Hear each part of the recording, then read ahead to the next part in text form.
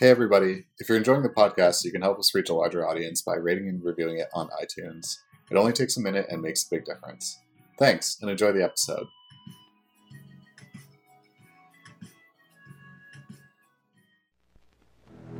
There is a creature alive today who has survived millions of years of evolution without change, without passion, and without logic.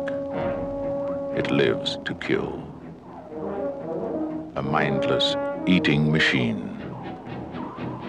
It will attack and devour anything. It is as if God created the devil and gave him jaws.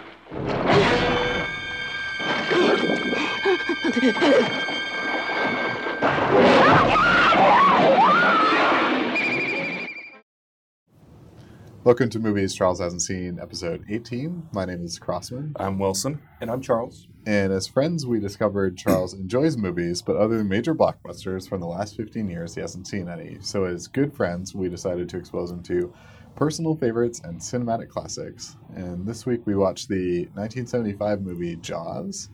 So Charles, tell us about Jaws. It's a little easier than Mulholland Drive. I think we're Much going easier. to agree on what actually happened in this movie Yeah. this time around. So a quiet summer town in New England, or Ireland, I guess, is terrorized by a shark. Amity. Yeah. It means and friendship. 3 people get eaten before they decide to do something about it. And then they go out on a boat and hunt the shark. And Successfully. they kill the shark. Yeah. Yep. Mission accomplished. Check it Yep. off. They kill it just like James Bond killed that dude in, what was that, Live and Let Die, I think it was? I feel like Jaws. he probably killed a lot of people with explosives. Wait, No, so he you- specifically killed a guy by giving him an air canister. Oh, and making blowing him it up. blow up. Oh, I No. thought you were referring to the character Jaws. the character Jaws in Bond. Yeah, the guy. Yeah, because he has the metal teeth. That one. He does. Yeah. He appears in Moonraker and another one. Yeah. Yeah. One in which he's bad and one in which he's good. Yeah. He was in the video game too. Remember that? He was bigger than everybody else. Yeah. Yeah. Related. Yes. We're right on track this episode. So- Grassman, you picked Jaws, and I know you've mentioned it a few times. Yeah. And it's a favorite. It sounds like. It is, yeah. So it's one of my favorites. what Not my attracts you? favorite Spielberg movie, but Oh, yeah, right, One of because my that's favorites. Jurassic Park, right? yes. Okay. Well, so what is it about Jaws that made you select it here? I think so. Again, like I have this fascination with like creature effects, which are kind of crappy in this movie, but They're very minimal. Like the shark barely makes an appearance. I think that's why it's a good movie. Oh yeah, actually. yeah. That's an Yeah. effective choice. Yes. Yes. Seems No, to be a common trait in all the best monster movies I've seen. You don't see that much of the monster. Right. It's a reward. Right. Yeah. yeah, I think that's a lot of it. Actually, is that there's a lot of like tension in this movie that's built up through things that you don't see, and Yeah. like a lot of. I'm not afraid of this movie anymore. When I saw this as a kid, it was terrifying. And Sure. You probably went to the beach a lot. Yeah, yeah, and I grew up in Maine, which is like this is kind of like a Maine knockoff essentially, Yeah. and yeah, I mean that like fear of sharks in the ocean is definitely something I still experience, and I can attribute that pretty directly to this movie. You know, I didn't even see this movie, but I always had, like, I feel like a lot of people have this fear where you're, like, swimming in the deep part of the pool and you just imagine a shark coming out of the depths and getting you. Yeah, the Or fear gotta- of like the unknown, and you're Yeah. so like out of your element in the water, and Yeah. I think this movie like really preys on that you have this like sort of like perfect machine that's like going to kill you as soon as you're in the water. Right. Well, and it's territory and not yours. Like because Yeah. a lot of like space horror movies playing the same thing. Yes, Right. Like you're just not on land anymore, and you can't. Yeah, orient you're not yourself. in You a have no safe natural. ground. Yeah. You're not in a Yeah. natural environment to humans, and yeah. So I think this movie's good for that reason. I also think this movie is good because like it has such like great command of its plot and its characters, and you see a lot of early Spielberg elements Mm-hmm. in how scenes are shot and how action is carried through the movie, and Especially the It's- plotting, I think. yeah. Yeah. And so it takes actually what is a fairly complex plot from a book and then distills it down to what we would be interested in as viewers. The essential parts. Yeah. Yeah. And does that in a way that like puts a lot of movies to shame. And I think this movie builds in an interesting way on a lot of older movies and movies of its time. So in the 70s, like movies become obsessed with these like eco thriller, Sure. like giant animal does this, like, or many of animals do this. Right. And Spielberg just like throws all that in the garbage and just says, this is how you make one of these movies, and like puts everybody to shame. Yeah. Nobody learns that lesson subsequently and makes a bunch of terrible sequels to this movie. Yeah, well, I mean, that's kind of Spielberg's genius, right? Is he makes it look easy. Like all the greats in any field, right? Like they make it look easy, and it's not. Like it's really hard. It's hard to make a movie. So, I mean, this movie, like, isn't without criticism. I think there's a few, like, easy things to take apart. Like, the shark, like, doesn't hold up very well. I thought it looked pretty good. It was all right, yeah. Yeah. Then the patriarchy is, like, in full effect in this Especially movie. the opening sequence. Yeah. Yeah, that it opens with this, like, gross act of violence against a woman that is, like, the way to let the audience in and draw sympathy, and, Yeah, and just there's no cheap. clear vocation for women in this movie other than a mother. Yeah, and that's exclusively. And the Beach female Babe. characters seem to be like in the way of the male characters, if anything. But, I mean, there's like the mother of the kid that gets eaten has a moment.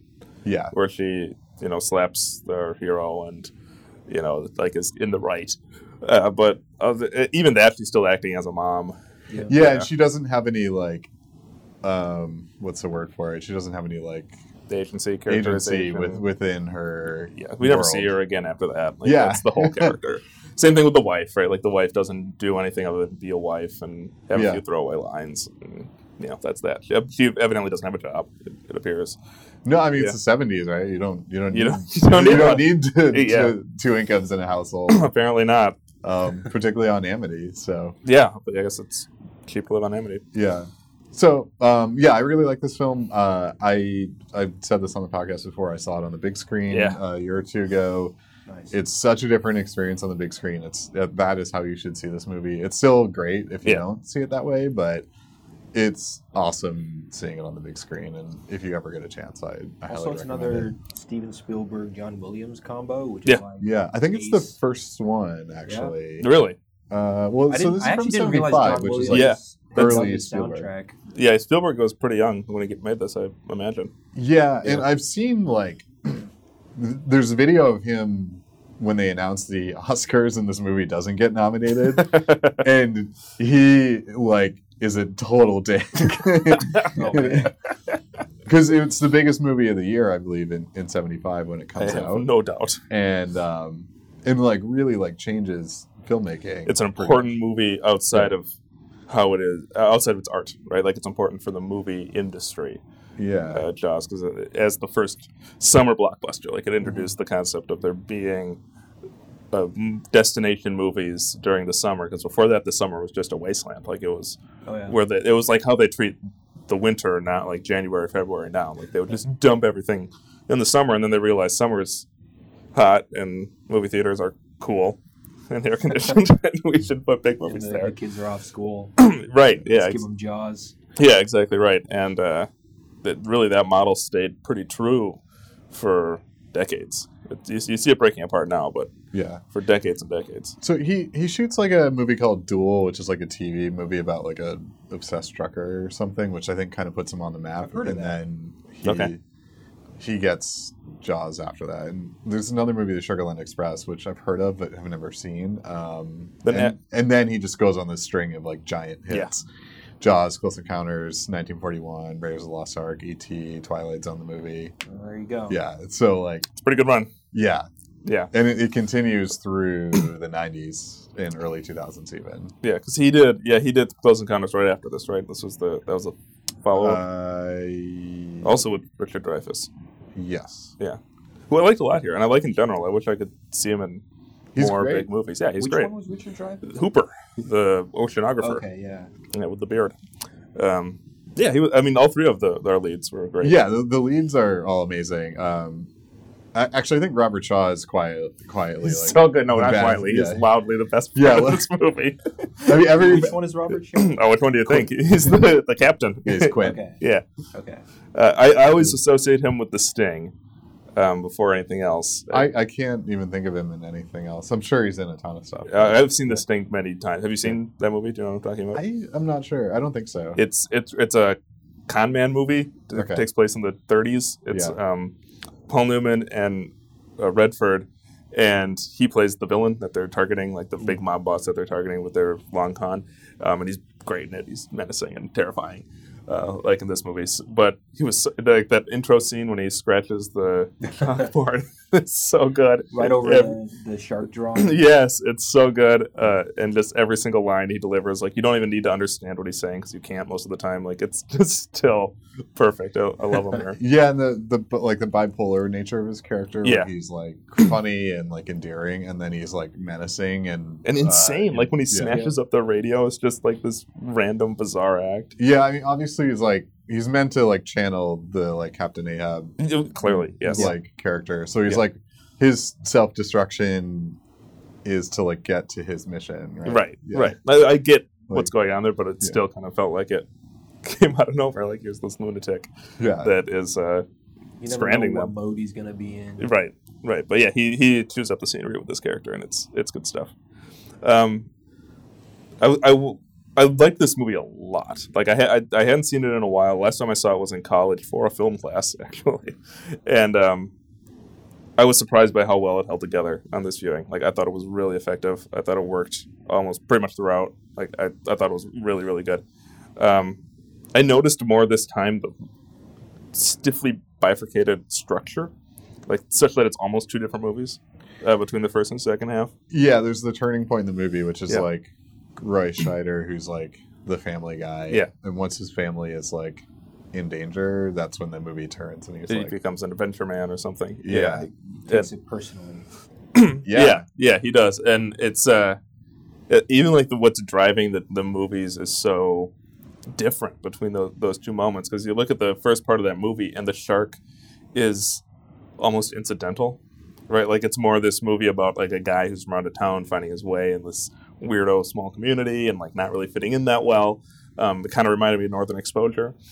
Yeah, it's like that. It's very Stephen King-esque too, which is often like about an outsider coming to like a weird community and like a weird New England community and like trying to fit in. And, I mean they don't play it nearly that dark. Like I think there's a lightness to him like not finding his way. Yeah, he's like a New York City guy and like didn't want to cut his teeth in New York and came to Amity and which is that's Northern Exposure, right? Like that's exactly how that show plays out. And then you have the second half where the whole driving force of the narrative is the shark. It's all about the shark. Mm-hmm. So I found that an interesting choice. I wasn't sure what to do with it exactly, but I think it's interesting because he's not exactly like capable in the second half of the movie. He's didn't know why he was there. Along for the ride. Well, he's the only guy, right? Wanted to take some responsibility. I mean, that was it. Yeah, it's like duty. And like, again, like it's because it's a small town. He's not going to send one of his like yokel deputies along for the ride. Yeah, I mean, that's all I could come up with. Just like he was available. And he's the main character. And I get like that's the story reason. Yeah. Well, also the fishermen in the town seem like completely incapable of doing their primary job, which is like to fish. Yes, because they're just a bunch of like dummies that like get in boats and like don't see like there's essentially the Three Stooges, like times 10, like get into boats. Get the random other shark. Yeah, they got that guy. Yeah, and you have that sequence where they tie the chain to the dock and just like throw and stick a roast onto a giant hook and throw it into the ocean. This is the dumbest plan ever. Yeah. So I mean, I liked that Spielberg didn't just kill off another character there. I like that guy survived, because if it's just like murder after murder after murder. It's more intense that he lives. Right. Yeah, exactly. Like that you see them like keeled over on the dock trying to recover. It's pretty intense stuff. Right, because it opens up more possibilities for the movie. You know that like it's possible for someone to encounter the shark and escape. So like when the next person is put in danger, you don't know what's going to happen. And there's attention to it. Important. That seems great too, because you don't see like any sign of the shark at all, and all you see is just the whole friggin' dock just being dragged around. Yeah, which is again like much more menacing, right? Because it's just this like force in the water that like the structures of people just like don't matter. Do not matter to the shark. Spielberg does that a few times. Like there's the at the beginning when they first encounter the girl that is eaten, and you see everyone. He holds the camera on the Roy Schneider character and the deputy and the other guy for a while, like as they're reacting to it. Yeah. So you see their reaction, and you like take in their reaction before you see what they're reacting to. And I thought that was really effective. That it centers the character's horror rather than the horrible thing. Yeah. And like that's so Spielberg and worked really well there. Yeah, there's a lot that's like cleverly done off screen. Yeah. Like that. They show like the girl's hand and like the crabs like kind of crawling over it. Otherwise they don't show it. And then later they show the cadaver in the morgue, but they obviously don't show it. They just show like a bucket. Yeah. They show like him taking the rag off and examining it, but we don't see it at all. And that's like, we see her arm. Yeah. That's like really mangled up. And you see a small bucket, right? Like they make a point about it just comes out of the top of the freezer, showing that it's like not person sized. Like you can't fit a human being in here. Yeah.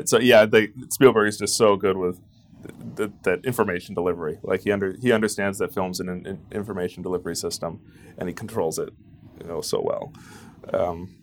He also has another. We pointed this out in the last Spielberg movie we watched with Indiana Jones, but he has another subtle long shot in this one when they get on the ferry towards the beginning of the movie. They drive the car onto the ferry, and the mayor is talking to. What's the character's name? The police chief. Roy Scheider's character? Yeah. He's talking to Brody. Brody. Yeah. And it's all one shot. Like, and it's so cool because the camera is fixed at the front of the ferry, and we're just like taking this little tour of the town and the coast, like as they're having this conversation that develops, who they are and what their motivations are, and so it makes for a much more interesting shot than just the reverse shot that you normally see with a scene like that. Yeah, I thought it was more interesting filmmaking. I don't think I actually realized that was happening until they got back to shore and the ferry was like landing. Yeah, exactly. Yeah, and that's what makes those kind of shots so great. That it's so not egotistical. Right, like it's not drawing attention to the fact that Spielberg's doing a fancy shot, right? Like he's doing something difficult there, and he is. Like that's a tough thing to put together. But it's he's the opposite of in RE2. Yeah, exactly. It's just like the opposite of Inarritu, the Revenant and Birdman. Oh yeah. So it's kind of is the opposite of that. That Spielberg is saying this. Look what I've done with film. Exactly. Yeah, exactly. Spielberg's not doing that. He's just letting the work stand for itself. And what do you know? You get a better product. Yeah, he does that a few times. My favorite is when Brody is looking at the shark textbook. Mm-hmm. We don't see the textbook. We just see Brody, and he has glasses. Mm-hmm. And there's like a reading light, and you see the pages being reflected in his glasses. Yeah.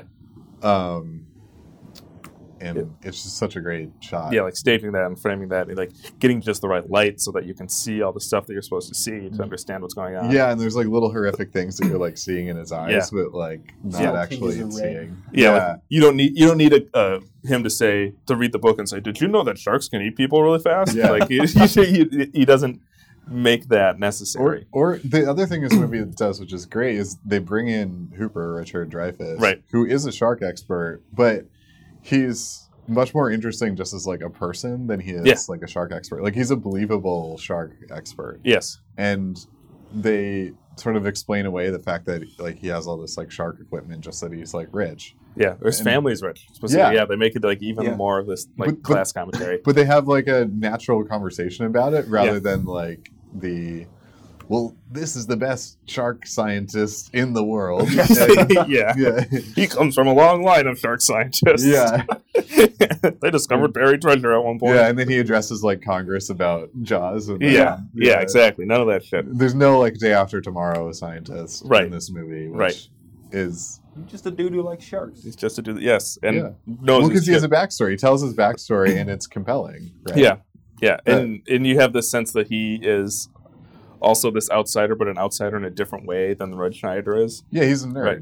Well, he's a nerd, but he doesn't want to be part of the community, right? Because Hooper is planning to leave. He has no ambition to stay there, whereas Brody is trying to find a way in and failing to actually get there. And so it's a nice contrast between the two of them that are like very similar in that they're both like reasonable dudes that understand the gravity of the situation, but have different goals in mind at the end beyond killing the shark. Yeah, and Quint is also an outsider, right? Right. But he's this like kind of crazy hermetic character that boils shark jaws. Yeah, where he plans to stick around, but doesn't give a shit if anyone accepts him or not. Yeah, obviously. So yeah, it's nice that these guys are all they're all without this community. They're on the outside of this community, but have different ways of interacting with it and seeing that and frame themselves in different ways going forward within it. Yeah, it's also implied that the community is like the sort of local government is like fairly corrupt. Yes. Well, I mean, it seems like a collective thing for the entire community since they're concerned about like the revenues of the island in general because they rely on the summer income, right? Which is very real for those kind of like island communities. Yeah. So that like rings true.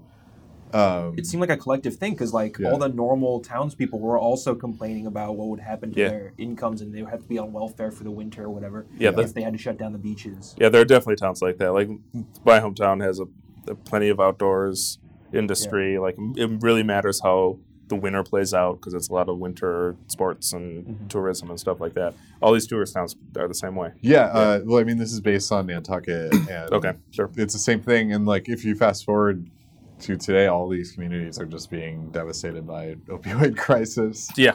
For this exact reason, right? Yeah. Like during the winter, things get really crappy, and you do some drugs. You do drugs. Yeah. That's all there is to do if you're one of like the few dozen people that like actually lives there. Yeah. Yeah. That's dark. Yeah. Yeah. I mean, The Affair, the show on Showtime, gets which I've not this. seen. Okay. Is it good? Yeah, the drug dealing is like a part of it, and there's like they live out on like the end of Long Island essentially. It's like same type of community, and there's like drug dealing is like a subplot to The Affair. But I had no idea. Yeah. The other speaking of Spielberg delivering information effectively, the one moment that was pointed out to me, ironically, like a few days before we watched this movie, that they communicate that they just moved into town without saying it. At the beginning of the movie, when he says, "Why is there sunlight in this room now?" and she says, "Because we moved in the fall." Like it's such a natural piece of dialogue, but or they say like it's your first summer, huh? You're right. Yeah. But they tell you in just like those 2 or 3 lines that they're newcomers. They moved in here within the last year, and don't know the area that well yet. And they don't need to have a line where he says, "Yeah, we're newcomers. We just moved in the area. I don't know this area that well yet." Or you see them like arriving with like a packed up station wagon. Right. None of that shit. Yeah. They just it's so much more efficient. Like it's artistic, so it's odd to think of it that way, but it really is just it's efficient and a lot more natural. Yeah, because that's how people talk to each other. Although I've seen it that the other way too, and it can be done well the other way too. What do you mean? Like have you seen Arachnophobia? No, I have not seen Arachnophobia. That movie's great. Okay. Underrated, like again, like a creature feature, but that one's from the 90s, I think. Charles? I have not seen Arachnophobia. Yeah. No, okay. It starts with that where this guy is like he's a doctor and he's like moving into a rural area to like replace the town doctor. Right.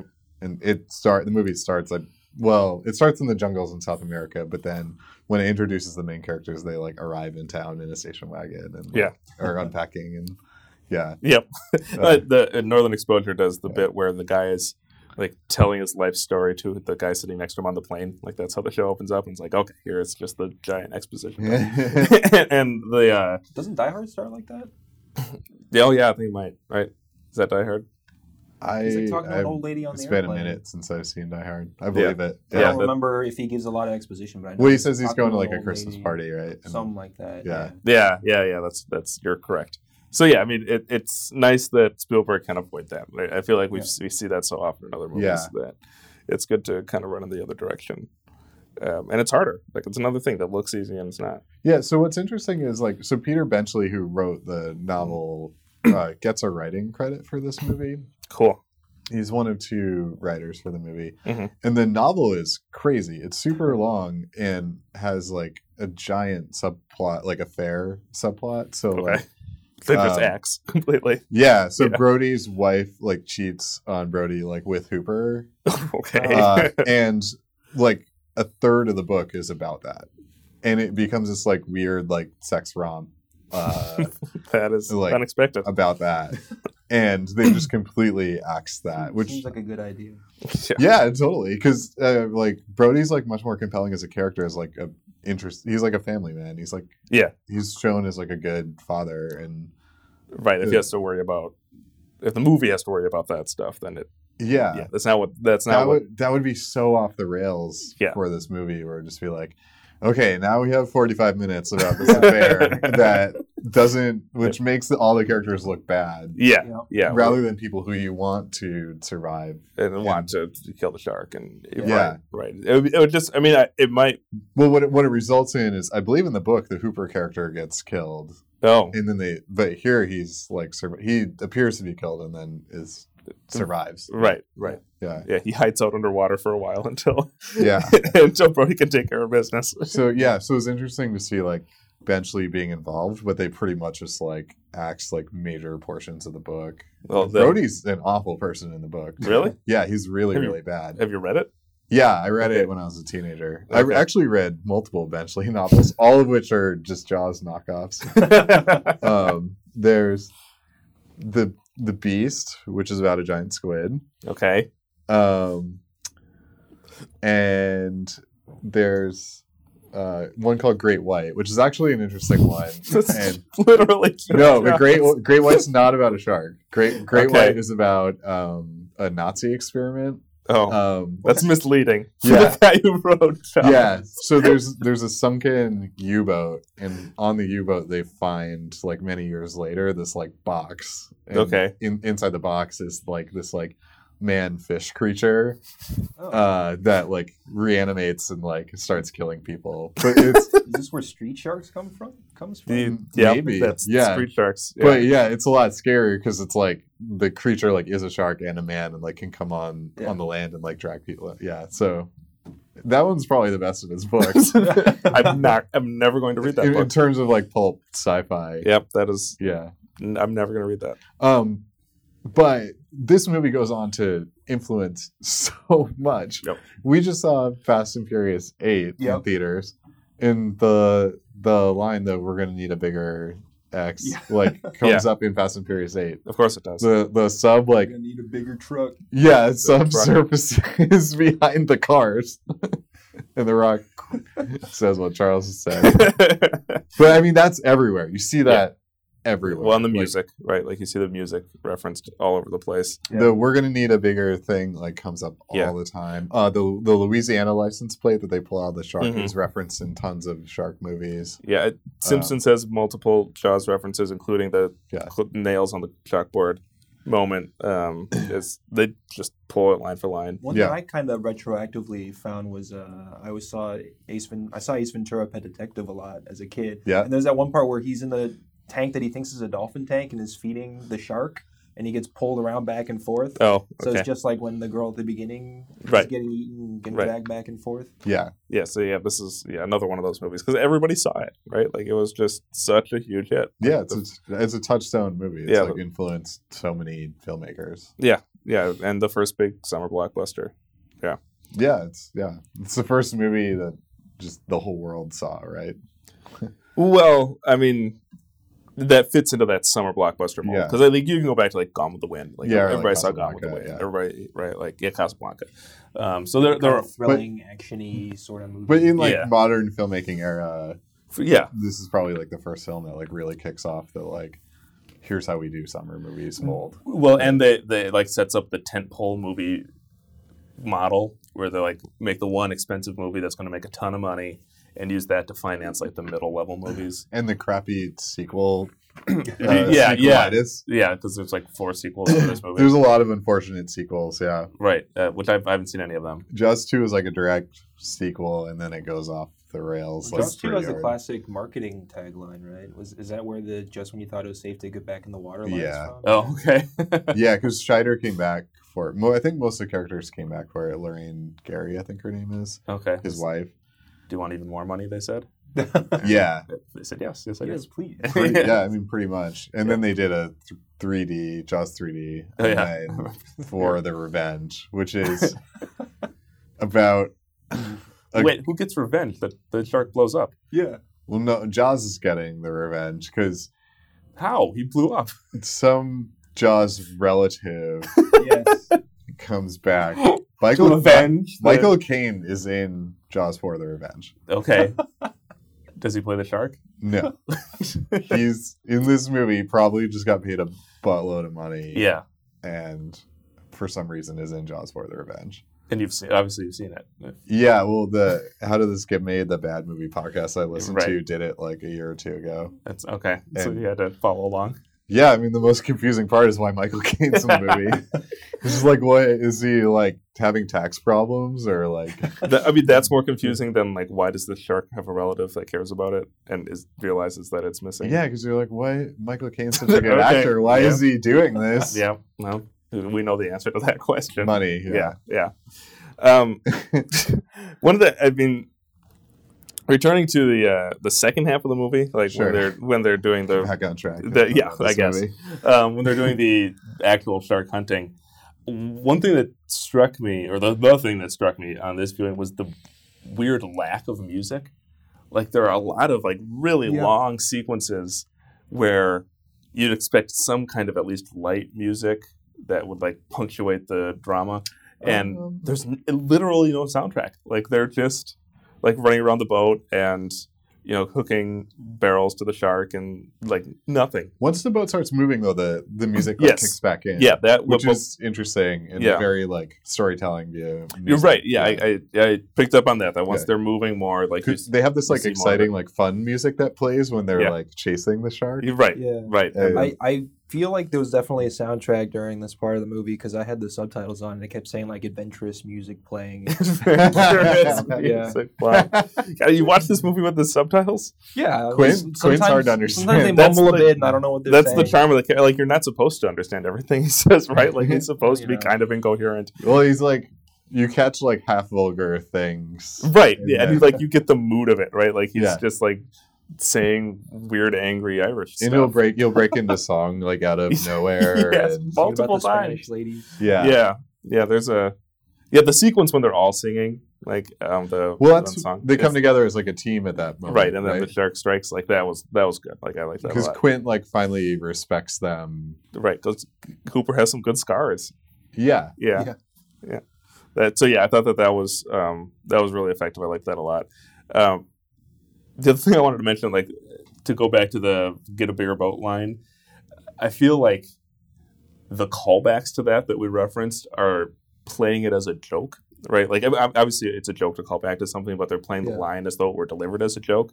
But it's not. Like, Roy Schneider's delivery of it is really good, right? And he's like scared and he like means it. Like, he actually thinks they need to leave. Yeah. Did you jump at that moment, Charles, having not seen the movie before? Is that the one where he's spreading the chum and the shark pops out? Yeah, just like comes out of the water. So I've seen gifs of that scene. Unfortunately, that's a really famous moment, but it's so good. It's also funny, like how suddenly his head pops up. It's like kind of comical. Yeah. Oh, really? I thought it was pitch perfect. Like I thought it worked really well. Which is also like if you've seen videos of great whites surfacing, is the most like accurate scene in the movie because all of a sudden they're just like out of the water. They're just there. Yeah. I remember seeing this shark documentary where they've been sitting on the water in South Africa for like days, just like waiting for sharks to come up. On the last day, all of a sudden this shark just like ejects itself out of the water, and everybody's like, "Holy shit!" Yeah, no kidding. Yeah, of course you are. But I mean, that's what's great about great whites, right? In that they're surprise hunters, right? So that's why they're so good at killing stuff. Yeah. And they're huge. And evidently I mean, I don't know how much larger this one was than an actual great white shark. But they say it's 25 feet, but then it looks so much larger, or like it's too like wide. Yeah, and you don't get a close enough look at it to really gauge how big it is. Yeah, it needs to be wide enough to like swallow a character whole, which is like it's big. Yeah, it's big, but it's like unrealistically wide. Yeah, but it makes it like all the more monstrous for the movie. But in reality, they're not like that wide. I'm sure they could I have no idea. It's a movie. They needed the super shark. Yeah, I'm not a shark scientist. Yeah. So that whole thing is actually like one of the unfortunate like consequences of this movie, that sharks like get a pretty bad rap after this. Yes. And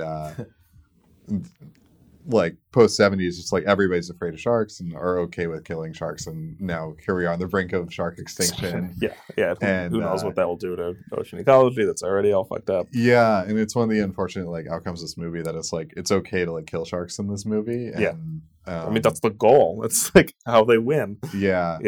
Again, like if you watch documentaries even about great whites, there was one at Natural History Museum here, and there was like a free diver who'd get in the water with great whites, and he would have a team, so there'd be 3 of them, and they would kind of like form in a triangle, and as long as they're looking at the great whites like don't come at them, because they know that they're being looked at, and they want to surprise their prey. That's interesting. And they're also just like curious about people. They're not like hunting for people, which this movie is like.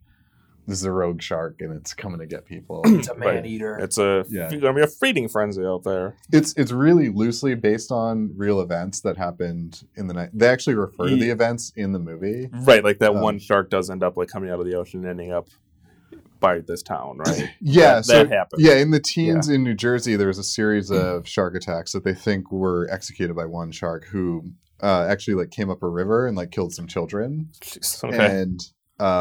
And then around that time, people just went on like a murder spree of sharks to like get this one shark. And they reference in the movie they're like the 1916 like New Jersey shark attack or something. Right. Yes. Yeah. I didn't realize it was that old, but I had heard that story before.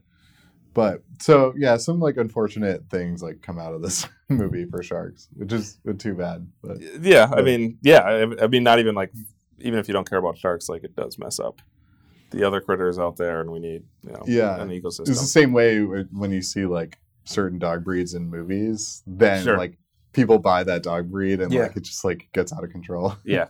I think that happened with Frasier, right? Yeah, it happened with 101 Dalmatians too. Oh yeah, I bet. Yeah. Which they're making a origin story out of Cruella de Vil.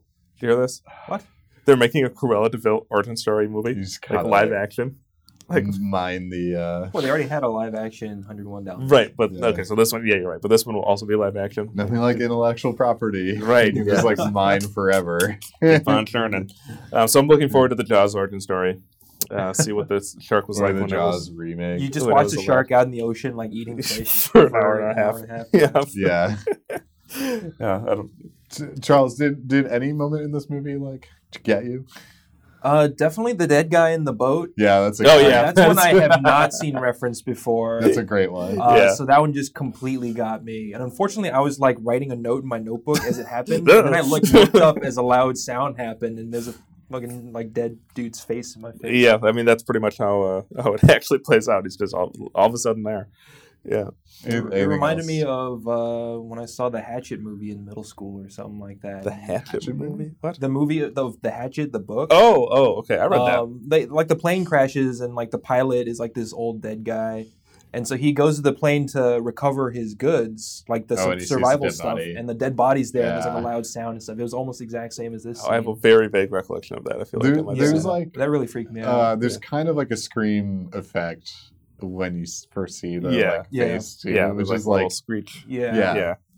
You got to really get him. Yeah, but he does. Any other moments get you? I think that was the one that got me the worst. Yeah. A lot of the other ones, I mean, they build it up, so you really. I mean, this one was kind of built up, but I wasn't sure. I thought the shark was going to come out or something. Yeah, it's a jump scare. A dead body. The fact that it does, again, getting back to what Wilson was saying earlier, the fact that you don't see the shark in that scene is great, because the music misleads you. Like, you connect the music with the shark.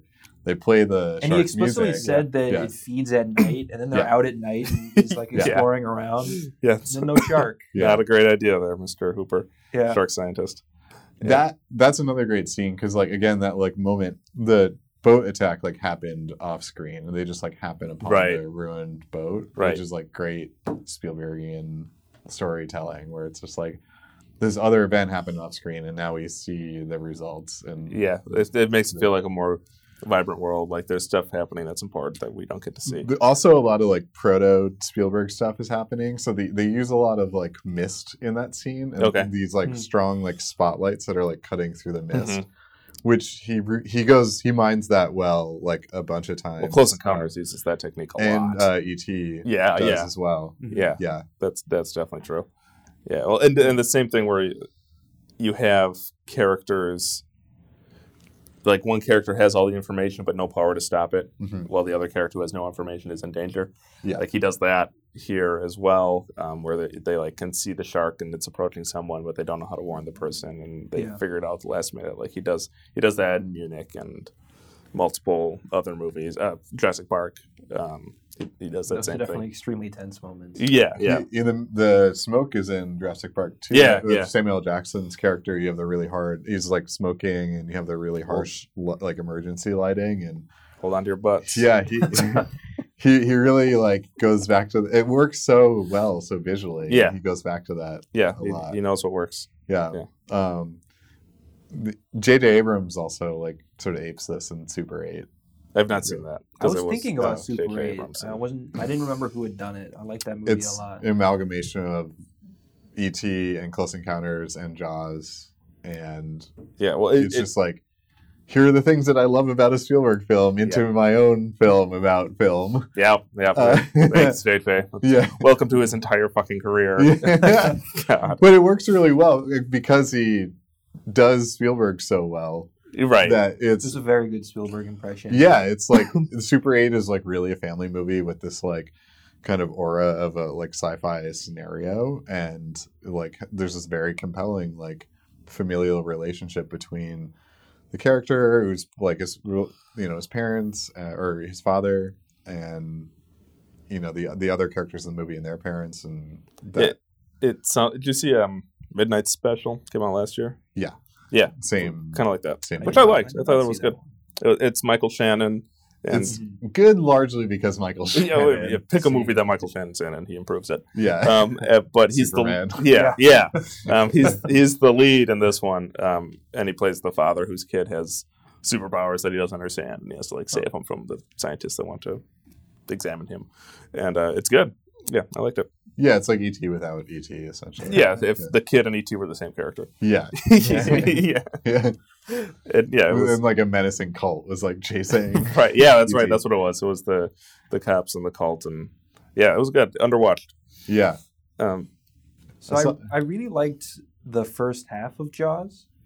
I also prefer the first half. I thought it was a very interesting social commentary on like how the people reacted to the disaster, and like they're trying to cover it up at the beginning because they didn't want to close the beaches because they needed the money, and they don't react until it's become way too big of a problem, and the mother's already lost her child, and she's like, "Why didn't you do something about this?" Right, and the irony is, and then they hunger for the blood of the shark because they want to get revenge.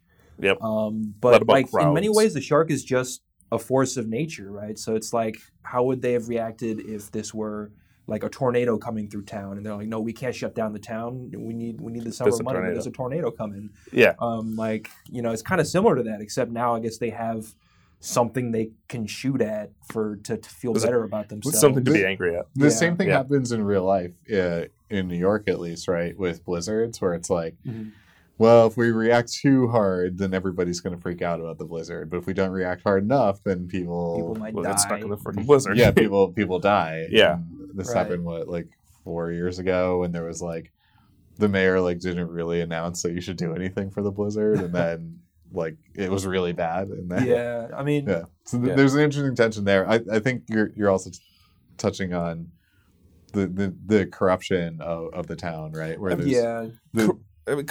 corruption feels a little strong, right? Because it gets to the point with that mayor. It's almost like, but it's not like he's enriching himself, right? It's almost like farmers where they rely on the harvest to survive the year. It's kind of like that, except that they are focused on that too much over their own safety, I guess. Yeah, well, and he finds an answer with the small shark, and as soon as he has any kind of excuse to continue, he convinces himself that it's safe. And you kind of understand why he's doing it, right? He's not corrupt in the sense that he is like enriching himself, knowing that it's putting other people at risk. He understands the dynamics of this town. It's implied that he does well in that town. Like, he always has like kind of a dapper suit and really cheesy looking anchor suit. Yeah, there's like a rich mayor. There's no like clear delineation between his administration and like the business owner, because he comes with this kind of like enforcer group to like kind of not really threaten, but like have a show of force. I did get that impression. That was the ferry scene, right? It looked like like a political show of force. Yeah, and they all like pile out of a station wagon like they're a mafia group essentially, and like the other guys don't say anything, and just the mayor and Quint like have this conversation. Right, but that speaks to how these kind of towns function.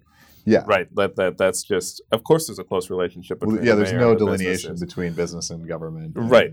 Because, I mean, when your town has 50 people in it, right, they're all friends. They all know each other. Right. And so I think that guy obviously made poor choices, right? Yeah. And he should have known better. Yeah. Corrupt seems strong to me until the end. Like, I think he does get to the point where he just, like, doesn't accept what is right in front of him. Well, he can't even imagine it, right? Like, he goes into shock, and there's nothing beyond his worldview that's possible. Like, he can't even say anything when he gets him to sign the voucher to hire Quinn. Yeah. Like, there's no language for him that like makes him able to like just totally unprepared to do that. Yeah, totally unprepared to handle that. Yeah. There's also like an underrunning theme about like the short-sightedness of people, I guess, because they don't really think ahead to what could happen and what they need to prevent, and so all they can do is mourn when people die because of their negligence. Yeah, they're also like, again, like they're quite bumbling. Like their reaction, they try to react, but in a way that's like completely ineffective, where they have all these like beach spotters and like a helicopter, but they get fooled by like kids with cardboard, and then the shark like actually is there and kills somebody. So they're just like, their tools, similar to kind of Predator, are completely ineffective against what is a much more powerful force. And they kind of, for much of the movie, choose to not use the more effective tools. Like that's it. Like, they have options. Tools like closing the damn beach. Closing the beach and sending out this guy who said that he knows how to kill sharks to go kill the shark. Yeah. Right? Like, they delay that a lot. It was so frustrating to watch. I wanted to like grab the mayor and like yell at him. Yeah. But you wouldn't do anything, right? Like, even if you were there. Because he's more focused on like kids that are spray painting billboards than people who are actually dying. Yeah. Right? Which is how city governments operate, right? Yes. Like, where they're focused on the completely wrong thing all the time. It seems, and this is from way before this was relevant, but it seems like a very close allegory to how we're treating global warming and climate change these days. Sure. Yeah. Well, it's just like, we can't afford to deal with that right now. We need these coal factories and jobs the earth. And coal and all that. And this comes out, like, that's like very in vogue in the 70s, that like nature is like no longer cooperating with people, with humans, and it reacts in a way that is violent and comes after us. And Jaws is just the best of this type of movie. Like, there's a million of these movies from the 70s that are like jungle animals like kill people. Piranha's making fun of this, but like Piranha, there's spiders ones. There's and so it's like, we got over nuclear stuff in the 50s and 60s, and we are suddenly like slightly woke to the impending natural disaster that is what we're doing to the planet. And there's like a whole decade of these creature features that are focused around that. Getting at that theme. Yeah, and I think part of it they're all terrible except for this one. I mean, and part of it is that these folks like the mayor understand and have in their control the tools to solve the spray paint problem, right? Like, they know how to address that and how to fix the damage. They have no idea how to let go of the control that would be necessary to solve the man-eating shark problem. Well, again, because we don't want to hurt business ever so slightly, right? To stop people from dying, nature from killing us. Yeah. It's Yep, that's exactly what we are. We like haven't learned this lesson at all. Yeah, but it is still relevant. We should all still be watching Jaws. Yeah. So yeah, it is. I don't think people read this as an environmental movie a lot of the time, but I think it's a totally valid read. Like I think that is. Yeah, well, I think it only is an environmental movie in the context of movies from the 70s, where it's like natural disaster was like the only thing people could think about in the 70s when it. Yeah. I mean, that's how we should be thinking about all films, right? Like we should be contextualizing the things we watch and understanding when it's coming from, and that will give us a fuller reading of. Well, yeah, and that leads to the like 90s disaster movies, right? Where we're just like we've succumbed to natural disaster, and now no longer we've lost control over it. Yeah, and now it's just the planet getting destroyed over and over and over again. Well, the planet and the things that we put on it, right? Because you see Jaws and it's the people being destroyed, but you look at these major destruction movies and our cities are being destroyed. Like, how many times has New York blown up? Yeah, it's the next scale, right? Exactly. Because it's just like this runaway ecological train that we've lost control over. Right. Well, and an asteroid or a tidal wave or and from there you see movies like Day After Tomorrow or Interstellar, where it's not just our structures and our major monuments. The entire planet is no longer functional and we need to leave or die. And so, I think we're just coming to accept our inevitable demise. Is that what it is? Like, I don't even know. Yeah, I think we've just like lost control over it, right? This is hypernormalization that Adam Curtis, who's the documentarian, talks about media. It's just like hypernormalization is the notion that like we've just accepted capitalism. We can't imagine anything beyond it, so all we can imagine is the end of humanity, because the only thing that makes sense is like the outcome to capitalism. So hence Day After Tomorrow and every movie from the 90s and early 2000s where it's like it's the only thing we can possibly imagine about how the world operates now. So there it is, over and over again. Children of Men distills that in a way that is much more thoughtful, but because Children of Men does this in a great way, right? Because like the world is ending in Children of Men. You've seen Children of Men, right, yes, Charles? I've seen Okay. All right, good. In Children of Men, the world is clearly ending, right? Yeah. But it's not being taken out by a tidal wave or an asteroid, right? We've just become like sterile. Yeah, we've become sterile, and we're just slowly dying as a species. And there's clearly some sort of event that like happened before the events of Children of Men, but everybody is just been affected by it and is depressed by it, but like doesn't vocalize it in the movie at all. And so we see the end of society, and it's not this like shocking event. It's just like we're just dying out, and we'll just sort of like turn into dust eventually. Yeah. Have either of you read Y: The Last Man? It's a comic series by. I've heard a lot about it. I haven't seen it yet. Oh, do you mind if I spoil it? Sure. Okay. It's another like end of the world. Okay. Spoilers for Y: The Last Man. So the setup is that all men have died except one. Yeah. And so he's the last man. And so they team up with government Secret Service people, and like they're going to escort him to some scientist or whatever. So they do this whole big adventure. But the end of the story is that society is slowly collapsing throughout the first half of the book, but then is slowly rebuilding itself to the second half until by the end they flash forward like 20 or 30 years and they've basically figured out the problem and everybody is back to normal and like they've completed and solved and overcome the apocalypse, which is both more thoughtful and more hopeful than I think you see from most apocalypse stories. Yeah.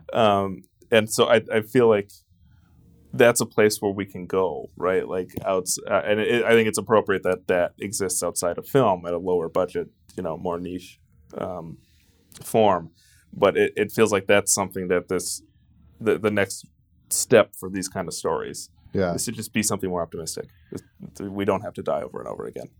Or there's also stories that kind of like celebrate that end. Which, Fallout. Right. Fallout. There's also the book that Omega Man is based on, which also the Will Smith Omega Man. Sure. Whatever that one's called. I Am Legend. Oh, okay. I Am Legend is a remake of Omega Man. Well, no, there's like an intermediary one, and then there's Omega Man. Okay. Anyways, right. That's all based on a book, and spoilers for the book. He's like the last human, right? And there's all these vampires, and the vampires are like coming to get him. In the book, it turns out that the vampires are actually like afraid of him because he's like the vampire hunter. He's the legend. Right. And so it's this like clever twist on it that like he's the monster, even though he's like the last remains of humanity. Mm-hmm. I've read about that a lot because everybody's like, what was the biggest botched ending in any movie or whatever. That's a great ending. Yeah. They don't use it in the real version of the movie. Yeah, which is a shame. Yeah, all three of the versions of the movie. Yeah. Yeah. That's actually, I believe it's Omega Man, which is the one with Chuck Heston, which is one of many movies that ends with Chuck Heston screaming to the heavens. Yeah, because there's that one, there's Planet of the Apes, and Soylent Green. Soylent Green. All three end with Chuck Heston screaming things. Yeah, have you seen any of those movies? Nope. No? Do you know how Soylent Green ends? I don't think I've heard of that one. Really? Oh, really? That's referenced in a lot of places. Yeah, all over. Yeah. Really? That's a lot of references over my head then. So you cannot complete the sentence, Soylent Green is... Wait. Oh, Soylent Green. I heard Southern Green. I'm like, what? No, Soylent Green. Okay, I've heard of that. Okay, so you know what it is? So Soylent Green is people. Okay, yeah, okay. There we go. I was gonna say if we could show you Soylent Green with you not knowing the ending, that would be extraordinary. No, I just was mishearing you. Okay. Yeah, we should do it tonight before you can read anything. Yeah, no kidding. I guess I'm not surprised by any movie you've missed at this point. You haven't seen the original Planet of the Apes, right? No. Chuck Heston. That one was a twist ending too. Yeah. Yeah, which is so great. Like I can't imagine seeing that movie. The end to Unfortunately ruined for me, yes. Yeah. Well, The Simpsons does it the best. Yes. Yeah. The Dr. Zaius clip. Yeah. My favorite line from that Simpsons episode is "I hate all you monkeys from chimpan A to chimpanzee." Yeah. I think that's a Conan O'Brien Simpsons episode. It sounds like it. Yeah. I think it might be too. Which is the best season and the best episode too. Yeah. Okay, so we've gone far astray from where we started here. Bring it back to Jaws. Jaws, what's the verdict on Jaws? Did you enjoy it? Was it a pleasurable movie watching experience? Yeah. I'd say I liked about 2/3 of it. Okay. Because what third do you dislike? I was very much enthralled by the first half of the movie, and I liked the very end when they're actually like approaching killing the shark. The fucking shark blows up. Yeah, everybody likes that. Yeah.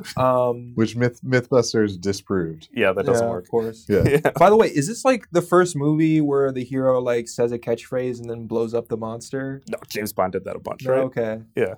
Anyway, I thought that was pretty sweet. Yeah. Like, what did he say? Like. Smile. Yeah, that was it. Yeah. And then an expletive.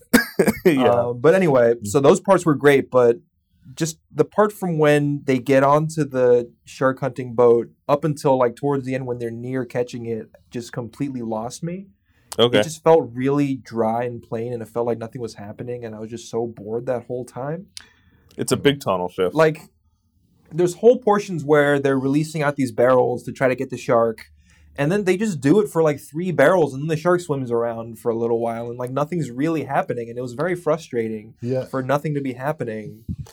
I hear you. I feel like the idea there was to be building up the team, right? Because we hadn't seen much of the Robert Shaw character at that point, and if they want his horribly gruesome death to hit, like we need to kind of spend some time with the guy. So I think that's you're what right that they're building up the team though, because they are very ineffective together at first. Yeah, they need to learn how to like work together. Yeah, to get to that point. I also think a lot of this section is a Moby Dick reference, and a lot of Moby Dick is like they're just on the boat and like nothing is happening, and they're like learning how the ocean works and how whaling works, and you see that here where Quint is teaching Brody how to tie knots, how to chum the water. They each like get their roles on the boat, and so a lot of this is like Moby Dick references. Yeah, I think that's Orca's the name of the boat. Yeah, doesn't Moby Dick have a reputation for like being overly long and dry. There's all sorts of fucking bullshit in Moby Dick. Like he spends a really really long time talking about like whaling economy and it's like, a whaling encyclopedia. Like half the book seriously is an extremely realistic like whaling encyclopedia. Yeah, which you should not read. Which is like contemporary to the novel. Yeah. Interesting story about Melville. Mm-hmm. He is apparently, I think it's Thoreau he's like friends with. Or a really big fan. He's like a Thoreau fanboy, I think.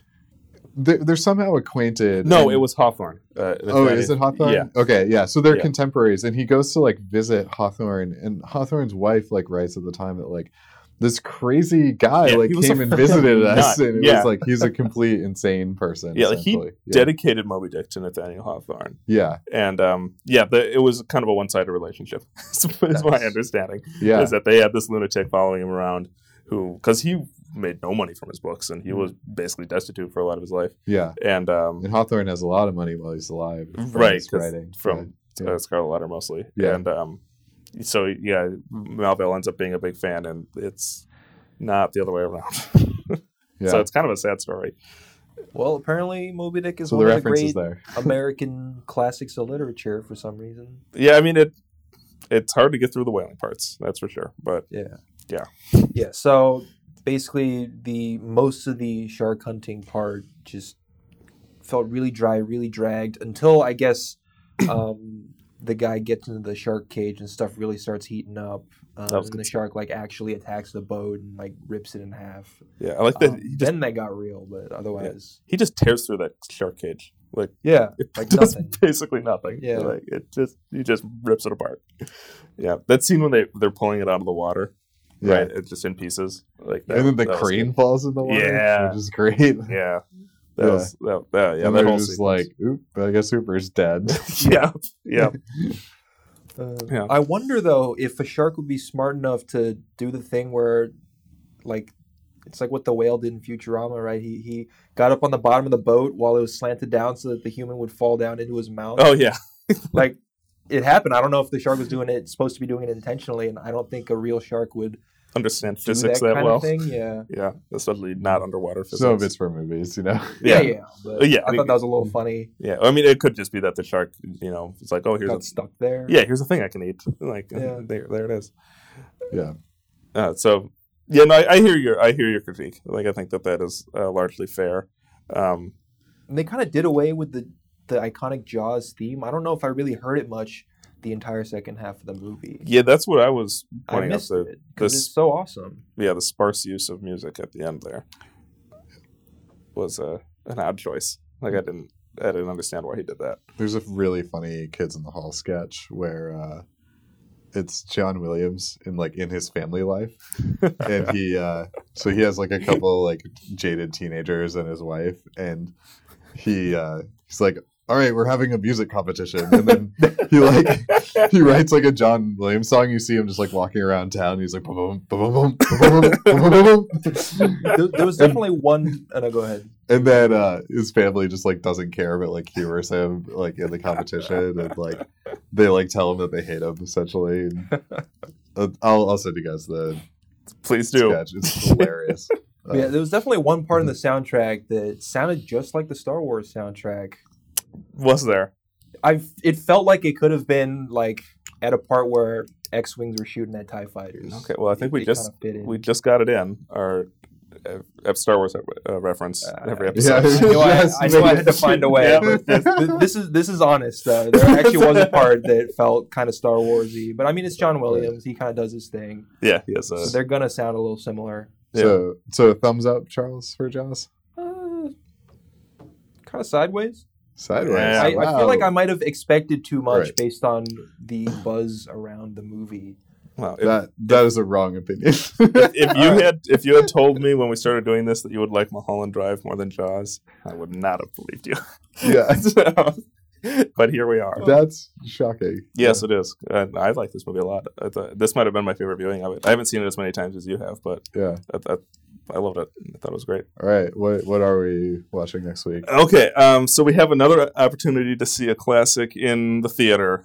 So Charles and I are going to see The Searchers at the Metrograph on Thursday. That's our movie for next week. Unfortunately, Crossman cannot join us. I'll watch it on Amazon, unfortunately. So you'll have to go watch it on your computer like it was meant to be seen. Yeah. We'll be seeing it in 35 millimeter. So it's another Western classic. If it weren't, I hesitate to pick a Western again so soon after watching Tombstone, but this is just rare opportunity. It's such a great movie, and we got to get a good one in, right? Yeah, got to get a good one in, and seeing it on the big screen on 35 millimeter, I can't say no. Okay. So, Searchers, I'm jealous, but you ought to be. Yeah, I'm looking forward to watching the movie, anyways. Okay, so thanks for listening, everybody, and we'll see you next week.